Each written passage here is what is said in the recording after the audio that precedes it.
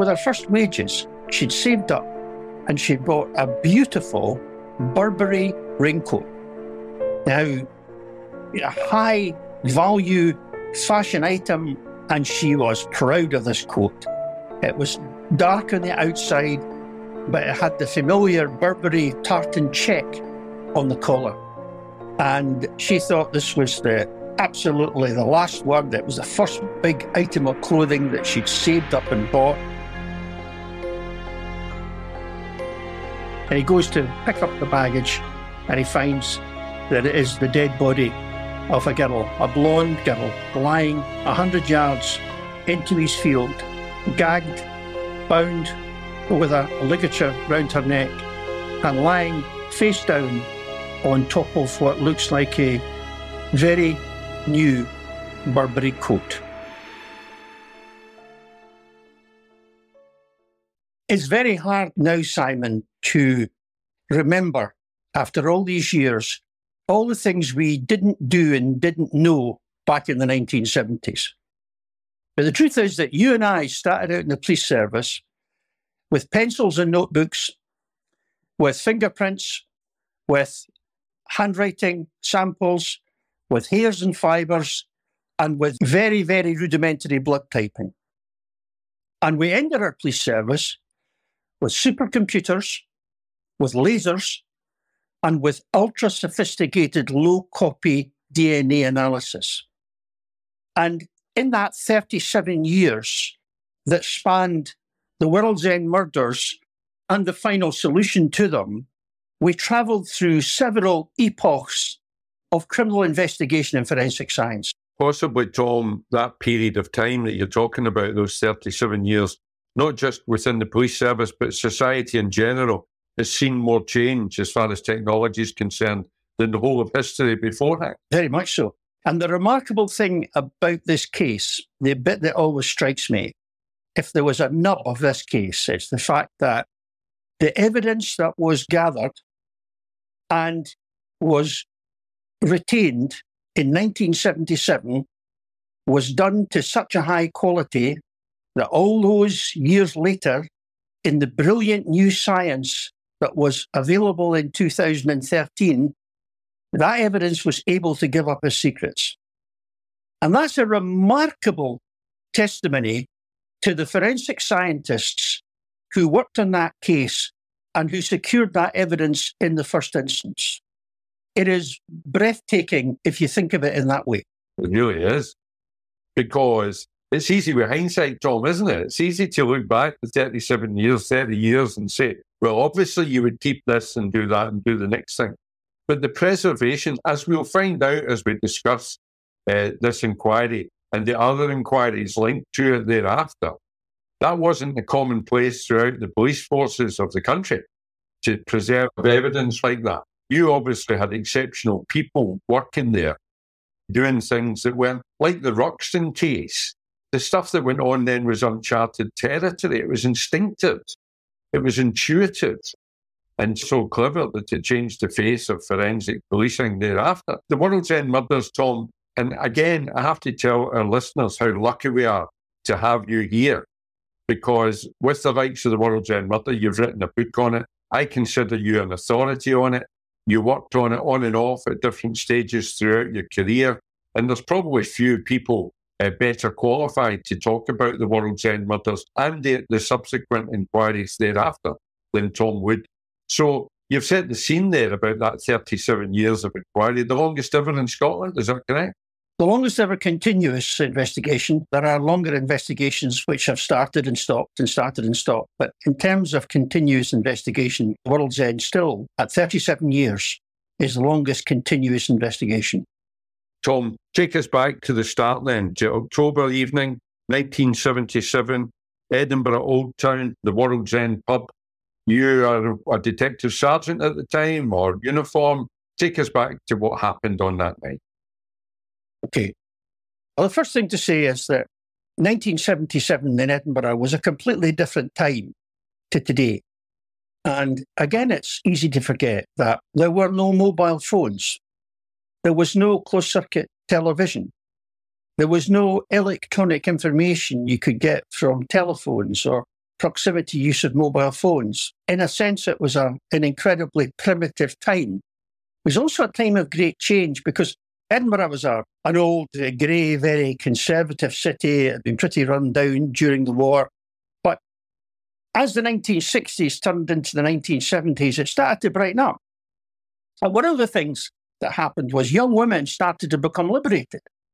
Young women started, for the first time really, to go out and about on their own into pubs. And the nightlife of Edinburgh was really starting to kick off. Now, prior to that, of course, there'd always been the old pubs and clubs of the Royal Mile and Rose Street and all the rest of it. But it was still, even in the swinging 60s, somewhat unusual to see young girls go around on their own and escorted. Let me put this in a wee bit of perspective then, just in case we ever attract any younger listeners who are under 60.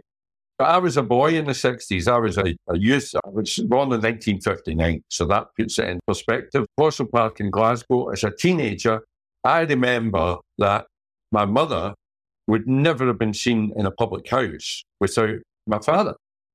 And if she was with my father, they would be in a lounge. A woman would never be seen in a public bar.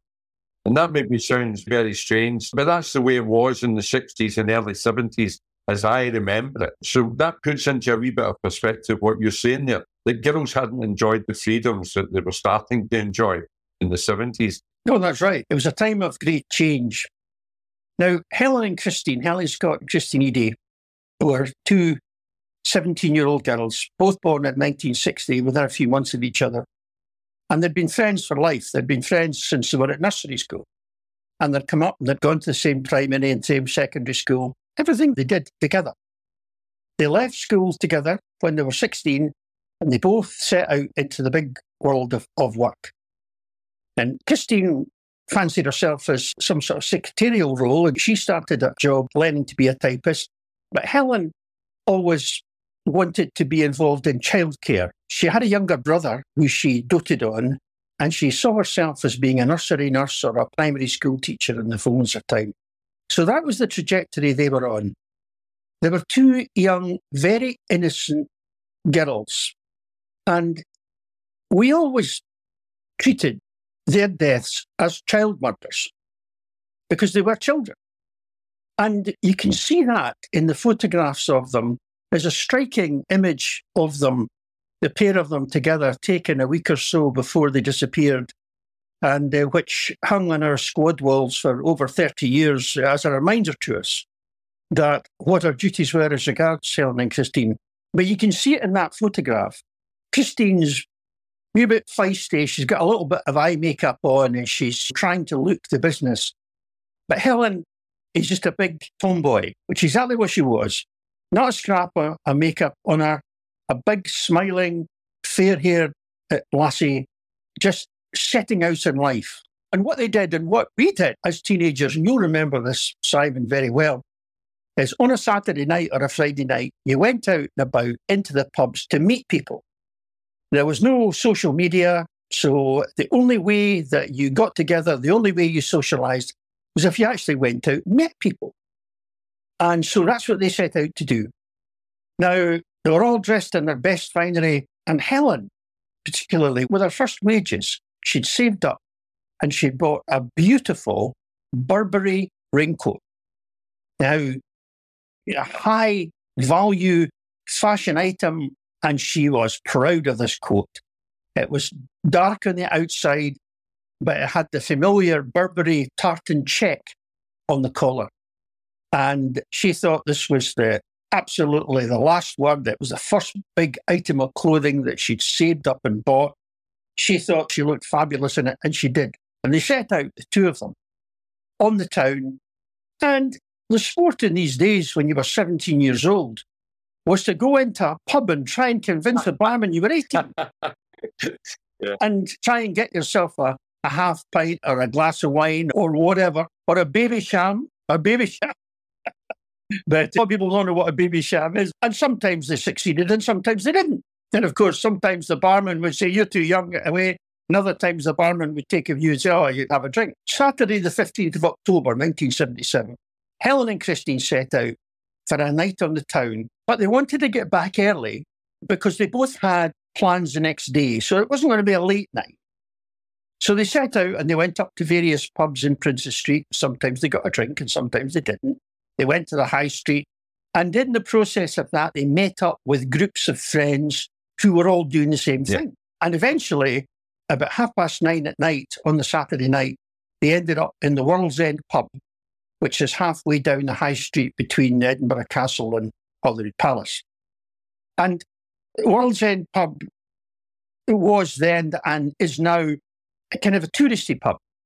It doesn't have a lot of local clientele because it's on the sort of Royal Mile, and it's called the World's End because it's situated right at the point where the Flodden Wall finished for the city of Edinburgh. And after the Battle of Flodden, I don't want to digress too far, but after the Battle of Flodden, which was a disastrous defeat for the Scots, of course, by the English, most of the big cities had to fortify themselves to protect them from what they thought would be an English invasion, which in fact never came. And so this was the Flodden Wall, and there were gates in the Flodden Wall. For instance, one of the gates was the South Port. Now, we'll talk about the South Port later on when we speak about Birkenhead. But this was the gate that separated the city, the fortified, secure city of Edinburgh, with the outside world. And it literally was the World's End. So the fortified part is the part towards the Birkenhead territory, towards the castle, if you like. Yes. You can still see remnants of the Flodden Wall down St Mary Street near the World's End. You still see sections of it. There's still sections of it there. It just took in the old town of Edinburgh, round the Edinburgh Castle and the Grassmarket and the Westport. That was all that was really defensible. Right. And so they built the Flodden Wall. So the gate, when you go out of the Flodden Wall, when you leave that gate, you leave the civilised world. You no longer have the protection. John, that's actually on the M8. I'll explain that to you later. Yes, that's at Hart Hill. Yes, I know that. So that's where the pub gets its name. It's a tourist pub. And at that time, it was very common for people to do pub crawls. They would go up to the top of the Royal Mile to the Ensign Ure, which is named after the man who captured the Eagle Standard at Waterloo. And they would drink in pubs all the way down to Holyrood Palace. And the idea was that if you were really brave, you had a pint. And if you were a bit more cautious, and a half pint in all of these pubs. What time would the pubs close at that time, Tom? 10 o'clock. 10 o'clock, okay. 10 o'clock closing. You might remember that in these days, it was 10 o'clock closing. There was 10 or 15 minutes drinking up time given, but the pubs had to be empty by 10:30. Last orders, 10:15, something like that. Last orders, 10:45, and the pubs had to be emptied by 10:30.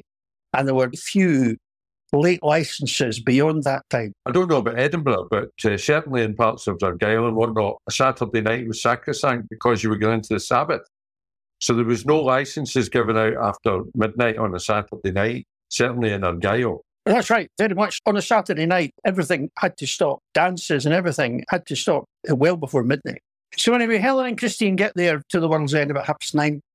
And by this time, they're in a company of friends. There's about 6 or 7 people in the group, all of whom they know. And they're in the busy pub, and people are coming and going. It's one of these places that people come and go and not stay all night. Yeah. People are coming and going. Now, very importantly, Helen and Christine have had a drink, but were not drunk, right? At no time were they drunk. You'll also remember this time, we didn't have the money to get drunk. So 10 o'clock closing comes, and it's seen that Helen and Christine are in conversation with 2 young men who the rest of their pals don't know. They are strangers. Right. And they're very accurately described, these young men. And one of the striking features about them was that they both had short hair. Now, that was very unusual in that time because the 1970s was the time of the big moustaches and everybody had long hair. Policemen had long hair after curl up under their hats. So these 2 men are well described as chatting away to Helen and Christine, but nothing overly. They're just chatting. They're just in the same company. So closing time comes, and the men are described as being short-haired and fashionably dressed, but the clothes are fashionable, but just not quite up to date. Not just absolutely the latest of fashions. This will be significant later. They were also described as speaking with what is described as country accents. Now, of course, with hindsight, if that was the case now, we would have a facility to play to witnesses numerous local accents to try and pin that down better. But at that time, we didn't have these things. Actually, one of the things we didn't have. And these two men were described as strangers, short-haired, clean and tidy, wearing fashionable, but not the last word in fashionable clothes, and with country accents, meaning that they're out-of-towners. They're not locals. And their last scene, Helen and Christine come out of the pub, and there was a lot of chat with their pals about, is anybody going to have a party? Because this was the other thing that happened in these days, which you remember, is after the pubs closed, so they all went back to somebody's flat, and they tried to scrounge a carry out for somewhere, and they put on the record player and they're dancing and stuff. But Helen and Christine said, no, look, we've got to get home. We want to get home. We don't want to miss the last bus. We've got stuff to do tomorrow. So we're not going to come to any of the parties. And the whole contents of the pub spilled out onto the high street, and they all made their way away home. Very slowly, John. We used to say the best policeman in the world was the rain at that time of night, because they all hang about trying to make the night last longer. Where did the girls live? Did they live in the same area? They used to live in the same area at primary school, but Christine's family had moved. So they actually lived some distance away, quite a substantial bus ride away. But what they often did was they often both went home to one of their houses and stayed the night. Yep. And this was a sort of common occurrence. So they left, they weren't going to the party, they left, and they were last seen heading down St. Mary Street, which is the street that runs off the Royal Mile down southwards. It's a long, steep hill down there. And they're last seen heading away there amongst a group of other people, including these two young men. Tom, I need to ask you, because those kind of hotspots like the World's End, with all the strangers coming in and out all night, was there a police van sitting in the vicinity? Was there police officers night shift or back shift, for that matter, in the vicinity watching kids going home? Yes, the night shift, as you'll remember, the night shift always saw to the dispersal of the pubs. It was one of the first things they did. Yeah. And so there were beat men, they're foot beat men. It was a system of foot beats in that area in the night shift. For the most part of the night, we used to patrol alone. But between 10 o'clock and midnight, while there was a lot doing on the streets, the policemen would, from the two adjoining foot beats, would join up together and see to what they called pub dispersal. And if the pub was still busy, the uniformed officer would put his head in the door. They'd say, barman, wait, time you're closing. And of course, the barmen were delighted because they could say, there's the police want you out, you better go, you better go. That was the way it was done. And it was recognised in a very non-scientific way that if you were going to have fights and trouble, then there would be flashpoints outside the pubs. And the police were there to make sure that didn't happen. And so there were police officers there who saw him coming out and who later on recognised the two girls, Helen and Christine. Helen, taller, bigger girl, mop of blonde hair, wearing her Burberry coat, and Christine, a smaller girl, neater, with, when I say neater, a smaller figured girl, shorter, smaller, with dark hair. And they saw them coming out and they saw them heading down St. Mary Street in a company of people, and that was it. They disappeared into the night and they were never seen alive again. Okay, so they reported missing the next morning. I presume their parents maybe assumed that one had gone with each other, if you know what I mean. That's right. When they didn't come home at 11 o'clock, both sets of parents thought, oh, Helen's folks thought it must be staying at Christine's, thought it must be staying at Helen's. That'd be fine. That was what quite often happened. And so there was no alarm at all until the next morning. About 10 o'clock in the morning, Irene Scott, Helen's dad, phoned Christine's house to say, where's Helen? Oh, she's not here. We thought she was with you. And it was then that the alarm was raised. Now, it's not uncommon for young people to stay out all night at a party. But Helen and Christine were children. They hadn't stayed out all night at a party. So it was very, very unusual. It was not a regular occurrence. And so about 11 o'clock in the morning, Irene Scott phoned the police headquarters to report the two girls as missing. And clearly, he must have expressed his concern about them and about this behaviour, which was not at all typical, because the police took the reports of the two missing girls, along with full descriptions, and immediately broadcast them, and immediately allocated a CID officer to have a look at it because they were considered to be vulnerable because of their age. Right. Because 17 was younger then. That's the truth of the matter, Tom, isn't it?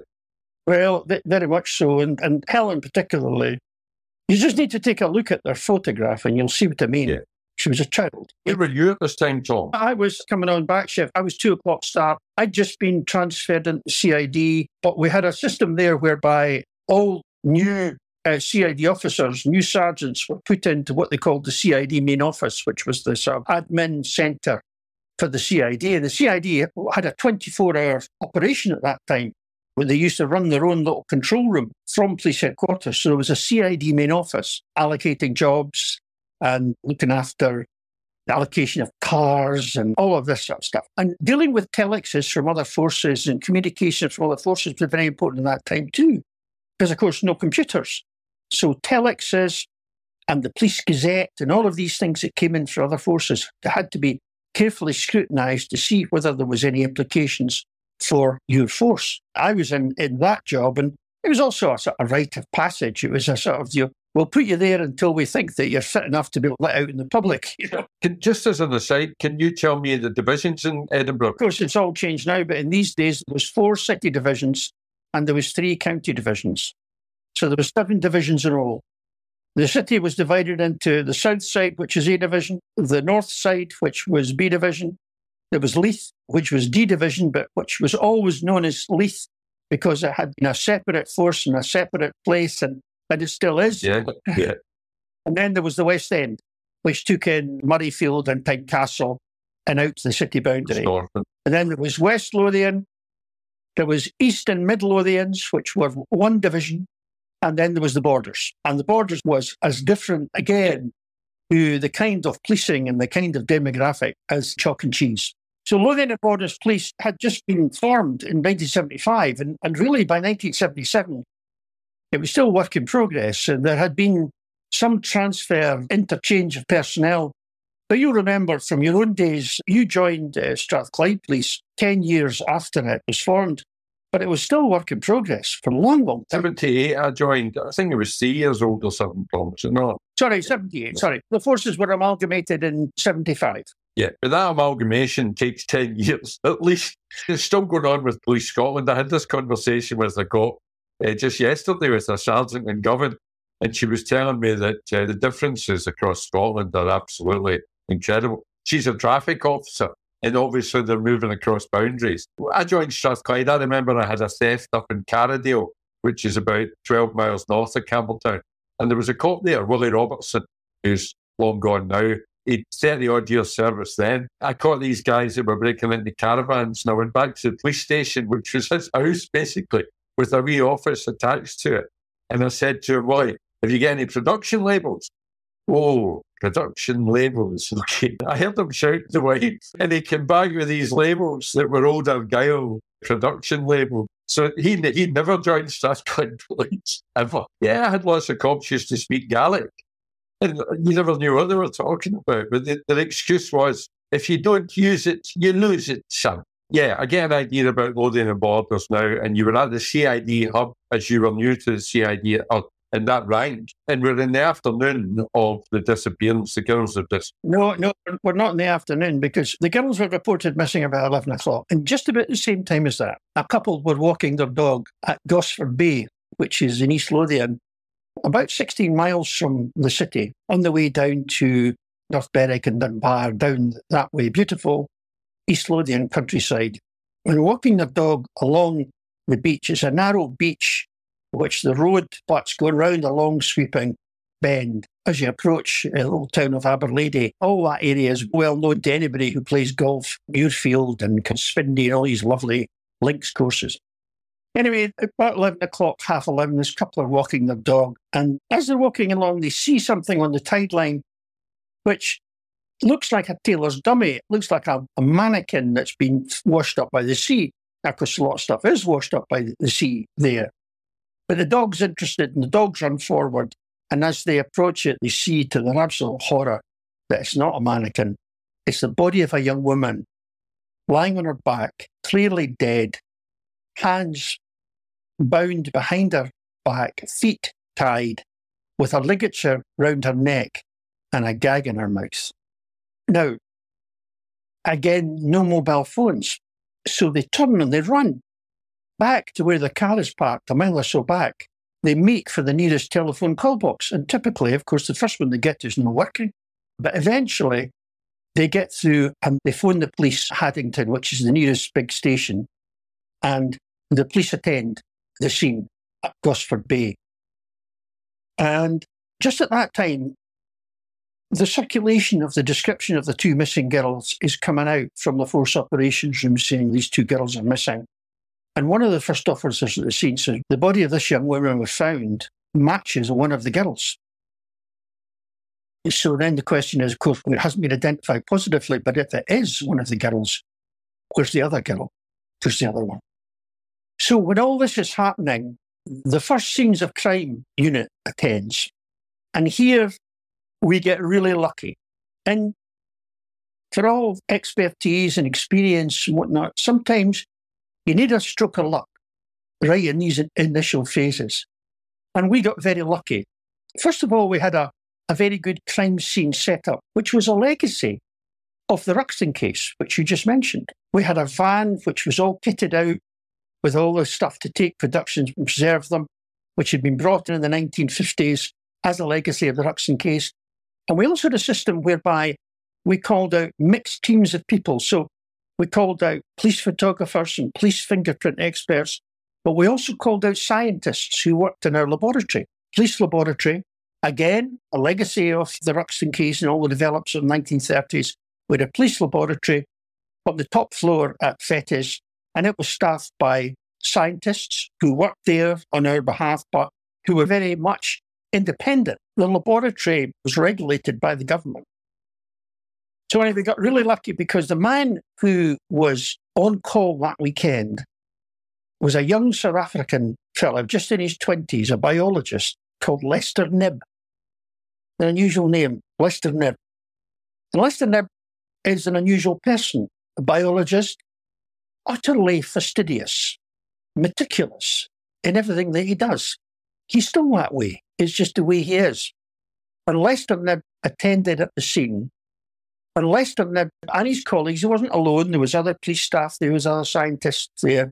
Lester Knibb attends the scene where the body has been found at Gosford Bay. And carries out there a textbook recovery of forensic materials. He takes everything, he bags it, he tags it, he makes sure he takes personal ownership of it, responsibility for it. Everything is done absolutely by the numbers and everything is carefully preserved before the body is taken away to the mortuary. And of course, in the mortuary comes the second part of forensic recovery, because that's when, for instance, the bindings and knots and ligatures are taken off, photographed, everything meticulously photographed. And of course, following that, the next day comes the post-mortem examination, where swabs are taken from every part of the body. Fingernails, everywhere. That's it, all done by the numbers and they carefully preserved. Just before we go on there, and this is fascinating stuff, and I'm almost, the hair's almost standing up in the back of my neck now listening to you, because that preservation of that evidence, that meticulous gathering of that was to prove so important as the years unfolded. But I wanted to go back to the word production, because we've used it 2 or 3 times. You tell us what a production is. In other parts of the world, it's known as an exhibit, but it's really an item of evidence which is taken by the police. And it's called a production because it later on it is often produced to the court as evidence. So that's and it has to be a chain of evidence with the production before it can get to the court. We have to know who lifted it, who photographed it. We can get documentary productions. A car can be a production very often. Anything in the world can be a production. And there's a rule in the court that the court wants the best evidence that it can get to be presented to it. So that chain of evidence is important, and I'm sure we'll come back to it. And Chris, strangely enough, Chris and I were talking about transference earlier on, about how evidence can be contaminated or scenes can be contaminated and evidence can be transferred, forensic evidence. But we'll come back to all that in other episodes. No, you're dead right. This line of accountability, this audit of where productions have been at any given time and who has had control of them is absolutely crucial. Because if you go to trial 10 years after the event, the first thing a good defence agent, a lawyer, will say is, where has this been then? Could it have been contaminated? And who had controlled it? All to quite legitimately sow a seed of doubt. But it's very important. That's how we looked after production. So if something had to be bagged, which most of it was, then the bag had to be folded a certain way. You were taught how to do that at your initial training course. And the production label had to be stapled on in a certain way so that there was no chance of contamination or interference. It then had to be signed by two of you in a certain place so that your signatures covered both the label and the part of the bag. And then you had to take wax and matches or a lighter and melt the wax onto the seal and then stamp it with it was a Semper Vigilo. It was actually a button. That's what I remember it as, a button from a tunic that we used to impress onto it, and you could tell instantly if it had been tampered with. And all of these sort of defences were set in place because of previous challenges to cases. I remember sitting down to compile my first murder report. And of course, what you do is you dig out a previous murder report and see how somebody else did it. And I remember thinking, I wonder why they've mentioned all these things. And of course, they were there for a very good reason, because previous cases had fallen at one of these hurdles. And so in a murder report, it had to be a belt, braces, and self-support and trousers. Yep. And in every police report I've ever done or seen, the label number with the number inserted and the name of the production, because what the cop writes on it is what it's called forevermore, because that's what it is. And that label number, the number, and then the item is a separate line on every report for every production. It's itemised like that for court purposes, so that the fiscal, the Crown, can see exactly what the productions are. And of course, the defence can see what the productions are, because they're going to be examined to the nth degree. There's nothing sure. Yeah, funnily enough, and it's amazing how long these things last, because earlier this year, I was cited to appear at the High Court in Aberdeen to speak to statements that I'd taken in 1978. And there was the statement, and there was my signature on it. Wow. Wow. Is this your signature? Yes, it is. It's a bit less shaky. No, it was a lot firmer then. So anyway, we're at Gosford Bay. It's an interesting location. The first thing to say, that this was, right from the start, we recognised that this was an organised crime scene. There was nothing haphazard, disorganised about it. The girl had been tied hand and foot with her own clothes, and she'd been placed in a location where the driver of a vehicle dumping the body had a good line of sight in both directions and could see any vehicle coming. I mean, you know and I know that most murders are chaotic scenes. Something horrible has gone wrong, and they're just scenes of absolute chaos. What were the features of the crime scene? Because every locus, every crime scene's got its own stamp, if you like. What was the trademark here? What we'd now recognise as an organised crime scene, in that nothing foreign, it's not the usual state of chaos that you see at most murder crime scenes. Nothing foreign had been brought in. A lot of the girl's clothes were missing. The girl on the beach, Christine's clothes were missing. She'd been tied and strangled with her own clothing. So nothing foreign had been brought into the crime scene, and it was all very tidy. And the place that the body had been deposited was interesting too, because it was very clear that anybody stopping there in a vehicle during hours of darkness would be able to see headlights coming from a good distance one way or t'other. There was a wall and a road running close by, and what it looked like is she'd been in the back of a vehicle, taken out of a vehicle and dumped down there out of sight. And all of this was just dawning on us. And of course, we're wondering, the description of this body, of this girl, matches one of the missing girls. Where's the other missing girl? And while we're thinking about that, we got a call which answered that question, but in a horrific way. And because a farmer, about 4 or 5 miles away, up a small road, on the road to Haddington at a place called Coates Farm, had been going round his fields as he always did on a Sunday morning. He'd seen what appeared to be a bag of rubbish lying in the stubble field. The harvest had just been cut. It was October. And he goes to pick up the baggage, and he finds that it is the dead body of a girl, a blonde girl, lying 100 yards into his field, gagged, bound with a ligature round her neck, and lying face down on top of what looks like a very new Burberry coat. Next time on Crime Time Inc.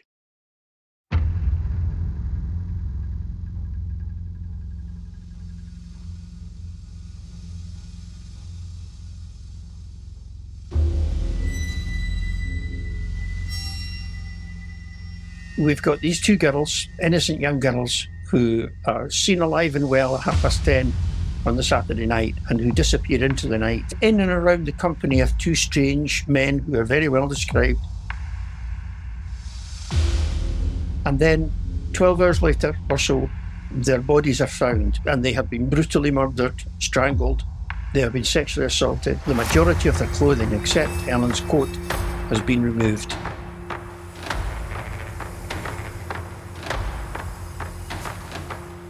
Anna Kenny, Frances Barker,